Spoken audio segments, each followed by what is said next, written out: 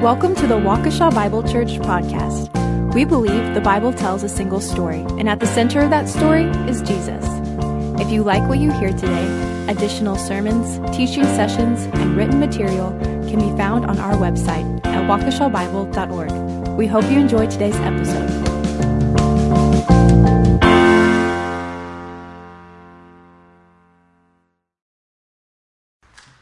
Good morning. Today's scripture reading will be from Hebrews 12, 18 through 29. For you have not come to what may be touched, a blazing fire, and a darkness, and gloom, and a tempest, and the sound of a trumpet, and a voice whose words made the hearers beg that no further messages may be spoken to them. For they could not endure the order that was given. If even a beast touches the mountain, it shall be stoned. Indeed, so terrifying was the sight that Moses said, I tremble with fear. But you have come to Mount Zion, and to the city of the living God, the heavenly Jerusalem, and to innumerable angels in festal gatherings, and to the assembly of the firstborn who are enrolled in heaven, and to God, the judge of all, and to the spirits of the righteous made perfect, and to Jesus, the mediator of a new covenant, and to the sprinkled blood that speaks a better word than the blood of Abel. See that you do not refuse him who is speaking. For if they did not escape when they refused him who warned them on earth, much less will we escape if we reject him who warns from heaven. At the time his voice shook the earth, but now he has promised, Yet once more I will shake not only the earth, but also the heavens. This phrase, yet once more, indicates the removal of things that are shaken, that is, things that have been made, in order that the things that cannot be shaken may remain. Therefore, let us be grateful for receiving a kingdom that cannot be shaken, and thus let us offer to God acceptable worship with reverence and awe, for our God is a consuming fire. Good morning, church. On December 26, 1919, the Boston Red Sox traded Babe Ruth to the New York Yankees for $100,000 cash. This move marked a turning point in baseball history. Despite winning 3 World Series with Ruth in 1915, 16, and 18, the Red Sox felt as if they needed more cash, so they sent Ruth to the New York Yankees in 1919. After trading Ruth, the Red Sox owner was quoted saying, "Do not wish to detract one iota from Ruth's ability as a ball player, nor from his value as an attraction. But there is no getting away from the fact that despite his 29 home runs, the Red Sox finished 6th in the race last season." He added, "What the Boston fans want, I take it, and what I want because they want it is a winning team, rather than a one-man team which finishes in 6th place." Despite Ruth's track record of being one of the league's best players at a very young age, and having already won 3 World Series with the Red Sox, they decided the money was more important, and this move certainly did not pay off for Boston. During Ruth's 15-year tenure with the New York Yankees, he led the team to 7 World Series titles while slugging a major league-leading 659 home runs in that time. He was inducted into the Baseball Hall of Fame and is considered by many one of the greatest baseball players who ever lived. During Ruth's reign on top of the baseball world with the New York Yankees, life looked just a little bit different for the Red Sox. In an effort to try to save a quick buck, the franchise began their 86-year championship drought, while the Yankees, sparked by the trade of Babe Ruth in 1919, went on to win 26 World Series titles in that 86-year period. Not to mention that over the course of this 15 years of Ruth and pinstripes, the Yankees accrued $3.4 million, or $80 million by today's standards in profits, nearly 40% of which would be directly attributed to the great Bambino. The Red Sox knew what they had in Babe Ruth, yet for some reason they turned to go and try to find something better, ultimately to their own downfall. Such is the case here in Hebrews 12, 18 through 29.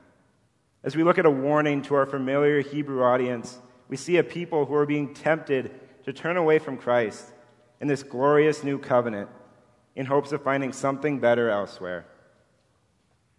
Much like the Red Sox, many in this audience have failed to see the glory that was available right in front of them. Instead of embracing what they have, they instead traded the best for something that only left them lifeless. Today, as we dive into the text that Mark just read for us, I want us to see the urgency with which the author of Hebrews writes this passage.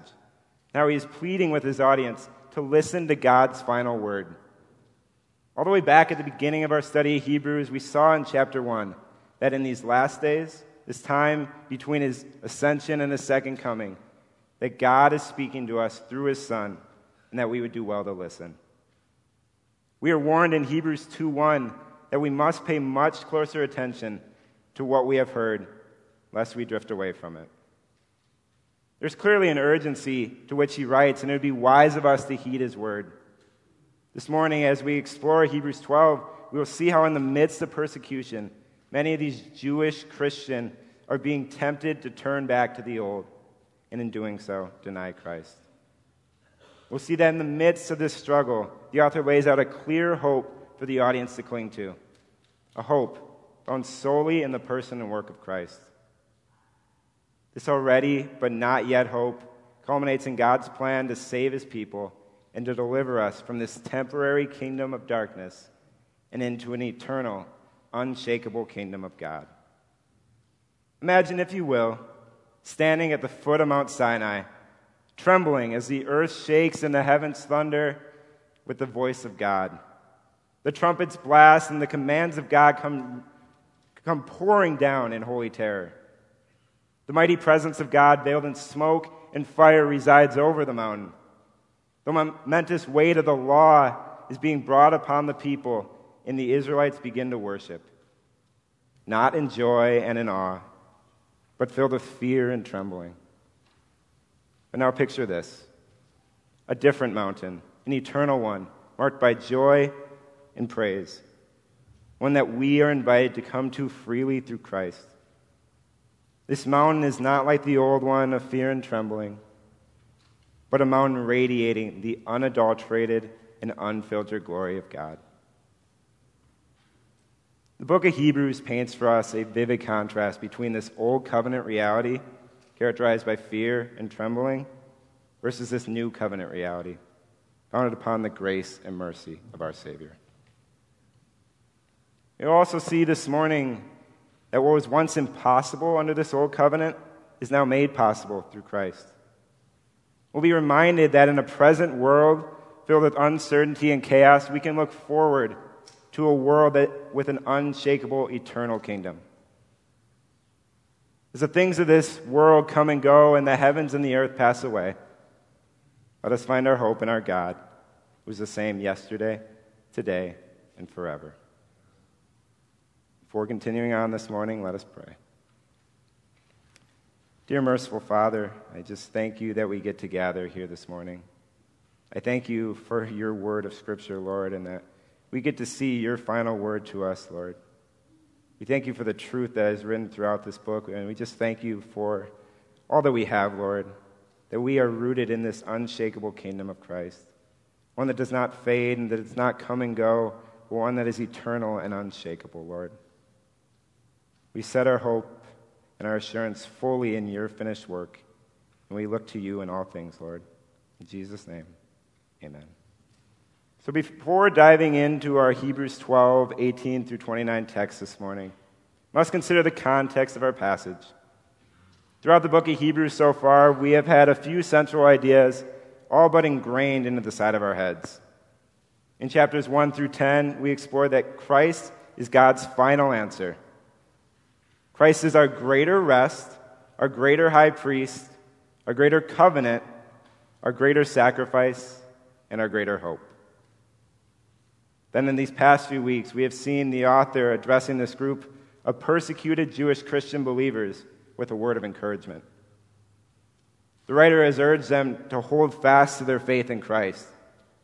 We saw in Hebrews 11 that past saints had endured persecution, clinging to yet unseen promises. And even amidst this suffering, they maintained the faith. Then last week, Pastor Pat spoke on the challenges believers face for their faith, making clear that through persecution, God is showing his love towards his people to encourage them to press on. So having gathered this greater context, let's dive into Hebrews 12, where we'll begin by looking at our first section here, verses 18 through 21. In these first 4 verses, we'll begin to explore the fearful contrast of the old. The author of Hebrews uses Mount Sinai, the place where Moses had received the tablets of the law, to give us a picture of what life looked like under this old covenant. He shows us that here in verses 18 through 21. For you have not come to what may be touched, a blazing fire and darkness and gloom and a tempest, and the sound of a trumpet and a voice whose words made the hearers beg that no further message be spoken to them. For they could not endure the order that was given. If even a beast touch the mountain, it shall be stoned. Indeed, so terrifying was the sight that Moses said, I tremble with fear. Looking at our passage, we begin to contemplate why the author is comparing these 2 mountains. First, we see him speak of Mount Sinai and later on with Mount Zion. The author uses the Old Testament language and this idea of approaching God to encourage his audience not to turn back. For the audience of Hebrews, the mountain does not even need to be named, but the readers would know it well. Mount Sinai, the place where God established the old covenant with Israel. The mountain is clearly being referenced as a way to symbolize this old covenant, a covenant that believers are to leave behind in order to embrace a new life of Christ. We know that the audience has been tempted to go back to the old, but the call from the author is, don't look back. That is a covenant of gloom and doom. It provides only condemnation, not salvation. The author reminds us not to turn back to this old covenant, one where they needed rituals, sacrifices, mediators, priests, a temple, yearly atonement to cover the sins of the people. This warning is not to turn back to the shadow when the substance is right in front of them. The example he uses here in verses 18 through 21 shows that no one under this old covenant could approach God without a covering. He speaks of the horrors of God's booming voice coming down upon the people at Mount Sinai, where God in his holy presence dwelled on the mountain. Verse 20 shows us how under the old covenant, no one could approach God or even touch the mountain on which he dwelled without being killed. The author of Hebrews does not mince words or tiptoe around this idea that under the old covenant, no one could be in the presence of God and survive. He makes clear that the people's relationship with God was not one of joy and love, but one of fear and trembling. This warning of Hebrews 12:18 through 21 is not meant to scare the people away from worshiping God. It's to redirect them to do so properly. Not by the way of the old covenant, but by the better way of the new. He reminds them that as Christians, they are not to come to this untouchable, terrorizing, and frightening mountain. The one with jagged heights that was surrounded by thunder and lightning, where no one, not even an animal, was allowed to come near. A mountain and a place where even Moses, God's chosen representative for the people, would tremble in fear at its very sight. Where the way to God was not open, and whoever tried to approach him was met with certain death. This text comes across like one of those National Weather Service tornado warnings. You know, the ones that scare the cheddar cheese out of you when they pop up on your TV? You know, bam, bam, bam. The National Weather Service has issued a tornado warning for the following counties of Waukesha, Walworth, Racine. You get the idea. But that is what the author of Hebrews is doing here. The message is very clear. Do not go back. Take shelter. Come to Jesus. If you don't, if you turn to the old, simply no hope. To turn back to these practices would essentially be turning back to Mount Sinai. To go back to worshiping in a way where God was not approachable and where his presence was distant from his people. So this call to the new covenant Christians remains for us as well. We are not of this old covenant of fear and terror. but we are this new covenant in Christ, marked by mercy and grace. So we've seen how Mount Sinai symbolized this old covenant. It's unapproachable, it's earthly, it's temporary. But now, we'll explore the joyful contrast of the new, with this idea of Mount Zion symbolizing the new covenant in its approachable, heavenly, and eternal aspects. Again, don't miss this message. We see Mount Sinai in the Old Covenant are unapproachable, earthly, and temporary, compared to Mount Zion in the New Covenant, which is approachable, heavenly, and eternal. Yet still, the biggest difference between the Old and the New Covenant is found in our relationship. Most specifically, our relationship with God. Ever since the fall of Adam and Eve, man's relationship with God has been broken and in need of repair. The Old Covenant provides glimpses of that relationship, yet ultimately man's sinfulness has left us in the same situation as Adam and Eve. We needed someone outside of ourselves, outside of this broken world, to come and redeem fallen man. Under this new covenant, we have that Savior. His name is Jesus. Here in verses 22 through 24, we begin to see this hope that the author is calling us to. We see this hope and this new covenant alluded to by the idea of Mount Zion. We see the writer describes Mount Zion as a heavenly city of Jerusalem, the dwelling place of the living God. We see the beauty that this new covenant promises in that which Mount Zion symbolizes. This ultimate and future destination is where the angels and the believers whose names are written in the book of life will eternally dwell. Unlike that earthly Mount Sinai where the law was given, which was characterized by fear and trembling, Mount Zion represents this new covenant in Christ, characterized by grace and paid for by the mediator of a better covenant through a better sacrifice and whose blood speaks a better word. This is the prize for all of those who are saved, the firstborn of God, those who have been embraced by the judge of the universe. Though imperfect, they've been perfected by Christ's blood, which guarantees forgiveness, not vengeance. While the readers haven't reached this destination yet, the author depicts it as if they had. Once they embraced Jesus as their Savior, this joyful place became their new goal, their future reality, and their longed-for destination, one that the author encourages them not to stray from. When speaking of these two mountains and their related covenants, we would do well to see another example comparing the two that Paul writes about in Galatians 4:21 through 31. We see there that Paul uses the allegory of two covenants represented by two women, Hagar and Sarah, and their sons Ishmael and Isaac. Hagar represents the covenant given at Mount Sinai, which corresponds to an earthly Jerusalem and the temporary Mount Sinai. He also uses the idea of slavery and bondage to represent the nature of this covenant.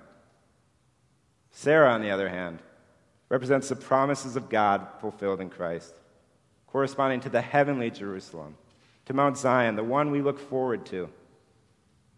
He uses this idea of freedom that we have in Christ as a way to represent this new covenant reality. Paul contrasts the bondage of the old covenant with the freedom of the new covenant. It's the same idea the author of Hebrews is getting at. These covenants could not be any further apart in how they operate or in what they produce.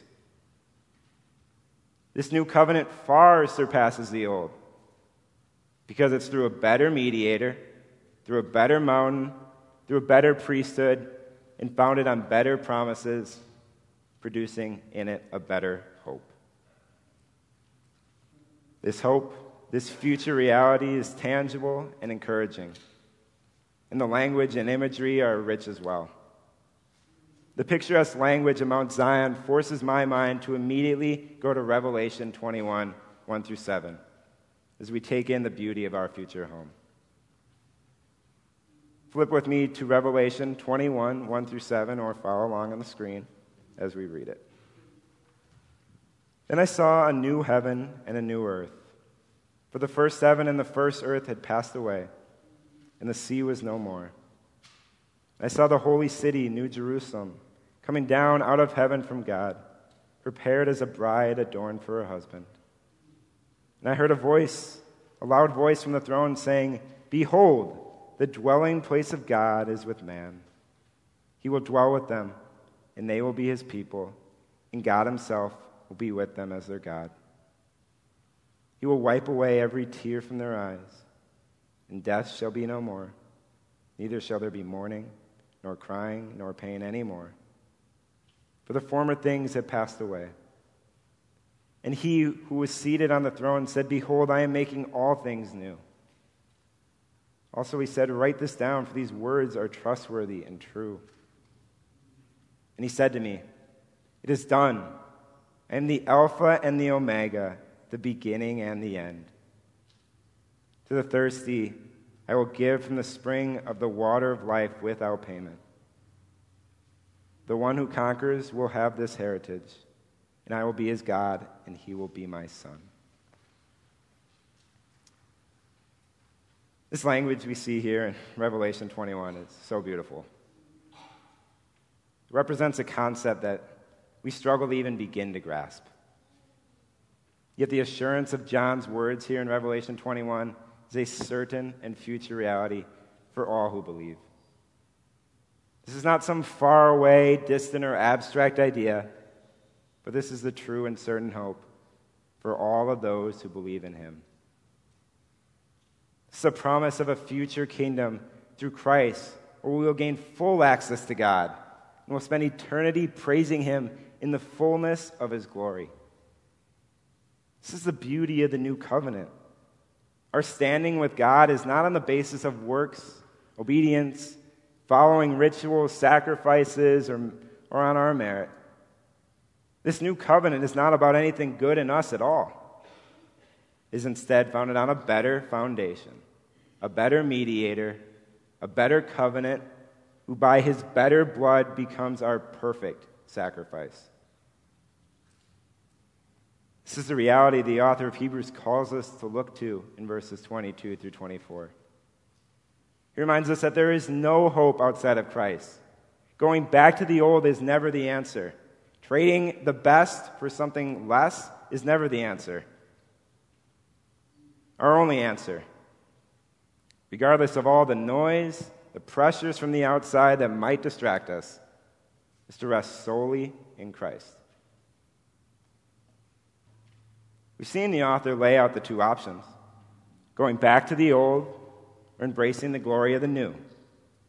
And now he further lays out the details of this greater gift, but it comes with a greater warning. We read of this in verses 25 through 27, which are as follows. "See that you do not refuse him who is speaking, for they did not escape when they refused him who warned them on earth. Much less will we escape if we reject him who warns from heaven.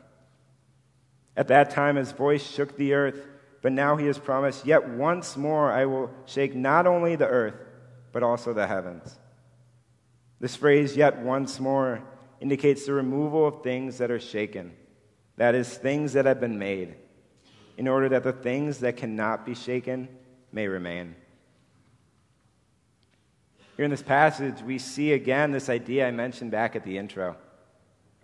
Hebrews 1 and 2 reminded us that we need to listen to the one who is speaking. This isn't just some ho-hum messenger, but it's God himself. He's speaking to us through his Son. In verse 25, the author explains that the Israelites did not escape when they did not heed him who warned them on earth. The him in this verse is God, who warned them from earth on Mount Sinai when he came down and gave the law to Moses. At that moment, the people of Israel said, "All that the Lord has spoken, we will do." We know that those words proved to be very, very hollow. The Israelites rejected God's commands and obliterated the entirety of the Old Covenant. Under that old covenant, their rejection of God cost the people land and provisions for generations. The Jewish people knew well the intense consequences that came with rejecting the old covenant. Yet how much more so will we be punished eternally if we reject this greater message from heaven? This message is simple yet glorious. The message is Christ and Him crucified. It is the person and work of Christ on our behalf. It is the eternal hope of eternity with God in glory. This is the message brought down from heaven that is one of mercy and grace. Well, the call is simple. Believe and rest in the one whom He has sent. If you reject this message, there is no hope for the soul. There is no hope for the one who rejects God's provision of life, who tramples underfoot the Son of God. This is the same idea and the same warning we got back in Hebrews 10:29 through 31. It reads, "How much worse punishment do you think will be deserved by the one who has trampled underfoot the Son of God, and has profaned the blood of the covenant by which He was sanctified, and has outraged the Spirit of grace? For we know Him who said, 'Vengeance is mine, I will repay,' and again, 'The Lord will judge His people.' It is a fearful thing to fall into the hands of the living God." To reject Christ, to trample underfoot the one whose blood is the source of life itself, is to reject our one and our only hope. We see in verse 26 now, once again alluding to the events of Mount Sinai, where the Israelites witnessed the shaking of the earth as God delivered the old covenant to Moses. We had talked earlier about how this was marked by fear and terror for the people of Israel. Yet even this shaking is just but a shadow. Continued into verse 27, the author references Haggai 2:6, in which God promises to shake not only the earth, but also the heavens at His impending return. When Christ returns, not to deal with the sin, but to save those who eagerly await Him, there will be a much greater shake. One where everything that can be shaken will be removed, leaving only that which is unshakable. Meaning that if we reject Christ and look to anything else, we'd be trusting in the very things that at His coming will be destroyed. The message is quite clear. If we reject God's greater gift and fullest provision, the Lord's return and the greater shake of all things shakeable should terrify us. Yet we are not of these people. We, instead, are the ones who look forward to the glory that is to come. Thankfully, this greater shake is not a day for us to fear, but a day in which we should long for. We need not fear, as we have an unshakable hope, whose word can be trusted, and whose very own blood has paid our ransom. Much like the audience of this letter, we are so prone to look to anything and everything other than Christ. Whether it be going back to law-keeping and navel-gazing, or it be rejecting Christ for the things of this world, any one of those paths would leave us equally lost. We as believers often forget that what God requires in His law, He's given us in His gospel. We forget that Jesus is the end of the law for righteousness for everyone who believes. Our righteousness is in heaven, and He's seated at the right hand of the Father.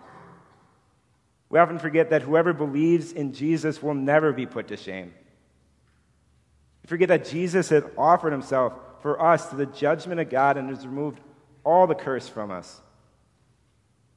We forget that at our salvation it produces rejoicing in heaven. Nonetheless, we still sin, we are still weak, and yet despite our inadequacies, we have a sure and unshakable hope in Christ. Friends, the stakes couldn't be any higher. We either believe that Christ is enough in this life and the one to come, or we don't. The message has been consistent. There is rest for the weary who trust in Christ. And there is doom and gloom for those who reject. This is not a matter of our obedience, but a matter of who is our hope in. We look to the shakeable, material, and temporary things of this fallen world, or will you hold fast to the one who possesses a kingdom greater than this world? We often see in this world, even as Christians, how distracted we can become by the things of this world. Just how easy it is for us to take our attention away from our one true hope. Popular among many Christian circles, there are different ways to distort the gospel and distort this hope that we might have. One is to look away from Christ's finished work and instead look to a man-centered, prosperity-type gospel. Hopefully by now, or hopefully not, you are all aware of the dangers of Joel Osteen, the live your best life now rubbish of financially motivated, purpose-driven, and rewards-based Christianity. But there's another type of prosperity gospel, one that's been sneaking its way into Christianity, especially here in America. One that I don't doubt has good intentions behind it, but is lacking any serious biblical basis for it. Is this politically charged nationalism ideology, where many on all sides of the ledger will use Christianity to springboard themselves into politics and social justice wars, where there is a misplaced focus on the political and national interest ahead of the spread of the gospel, where our biggest focus becomes the present earthly kingdom and the transformation of the culture, where the message of the church becomes how bad everyone else in this world is, and here's what I must do to make it better and change them. Rather, the message of Christianity must remain to continue to preach Christ for sinners in the midst of a fallen and broken world who are in need of redemption. Since the fall of Adam, the world has been cursed, and as a result, it will continue to groan and be subjected to futility until Christ returns to make all things new. But until then, as this creation groans, it will continue to be subjected to bondage. This world and this present kingdom are only temporary. Therefore, our focus should be on something that's far beyond this common kingdom, an unshakable hope, an unshakable kingdom in Christ. Yet many have this idea that through changing our culture, we can usher in this heavenly kingdom, where we believe that sinful humanity is somehow going to be good enough to warrant God's return.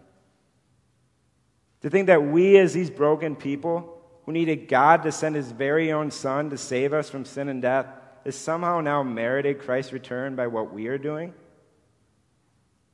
it would be putting our hope back in man, in a way just like the prosperity gospel does, where if we just behave and plead with God enough, he will give us our best life now. These are two forms of prosperity gospel that diminish our view of who Christ is. These earthly focused ideologies take the focus off what Christ has already secured for us and instead puts the focus on earning favor or standing before God. These ideologies distort the clarity of the one true gospel. To trust in anything other than the finished work of Christ on Calvary's cross would essentially be putting your trust back into the shakeable and fleeting things of a fallen world. We as Christians have one hope. It's not in a political campaign. It's not in the Milwaukee Brewers. It's not in Ronald McDonald or Donald Duck or Donald Trump or Joe Biden or wherever else you want to put your faith in. We live in a world completely corrupted by sin. But thankfully, our hope is in a living God, not in a dying world. Our hope is in the one who condescended as a man, who lived the perfect sinless life on our behalf, who fulfilled all the righteous requirements of the law, who died the perfect death at Calvary's cross, who by his blood has purchased our pardon, who who did not just suffer and die, but he is the one who buried, was rose from the dead, and ascended to heaven, who is currently seated at the right hand of the Father, one who will return to bring about this new kingdom where he will finally save his people. He has already paid for our sins, but when he returns, he is taking us home. This is the hope in which we can look forward to. We have a God who has been faithful to his promises. We have a Savior who has already paid the price on our behalf. We do not need to look anywhere else but Christ. See, if you trust in Christ, you've already received a kingdom that cannot be shaken. It's a kingdom you didn't work for. It's a kingdom you didn't build yourself. It's a kingdom that you did not earn. Rather, in the same way that the earth receives the rain, so too do we receive this unshakable kingdom. This hope is as certain and secure as it gets, and it's for all those who are in Christ. This is the idea the author of Hebrews is getting at in verses 28 and 29. Our present posture should reflect this truth. We need not try to earn what has already been paid for. Rather, we should live our lives more and more in accordance with what we already possess. All that we could possibly need has already been paid for by the blood of Christ. Therefore, let us be grateful that we have received this unshakable hope. And let us praise God because of it. Our holy and just God in love has secured for us an unshakable kingdom. Remember the words of Christ in John 14. My Father's house are many rooms.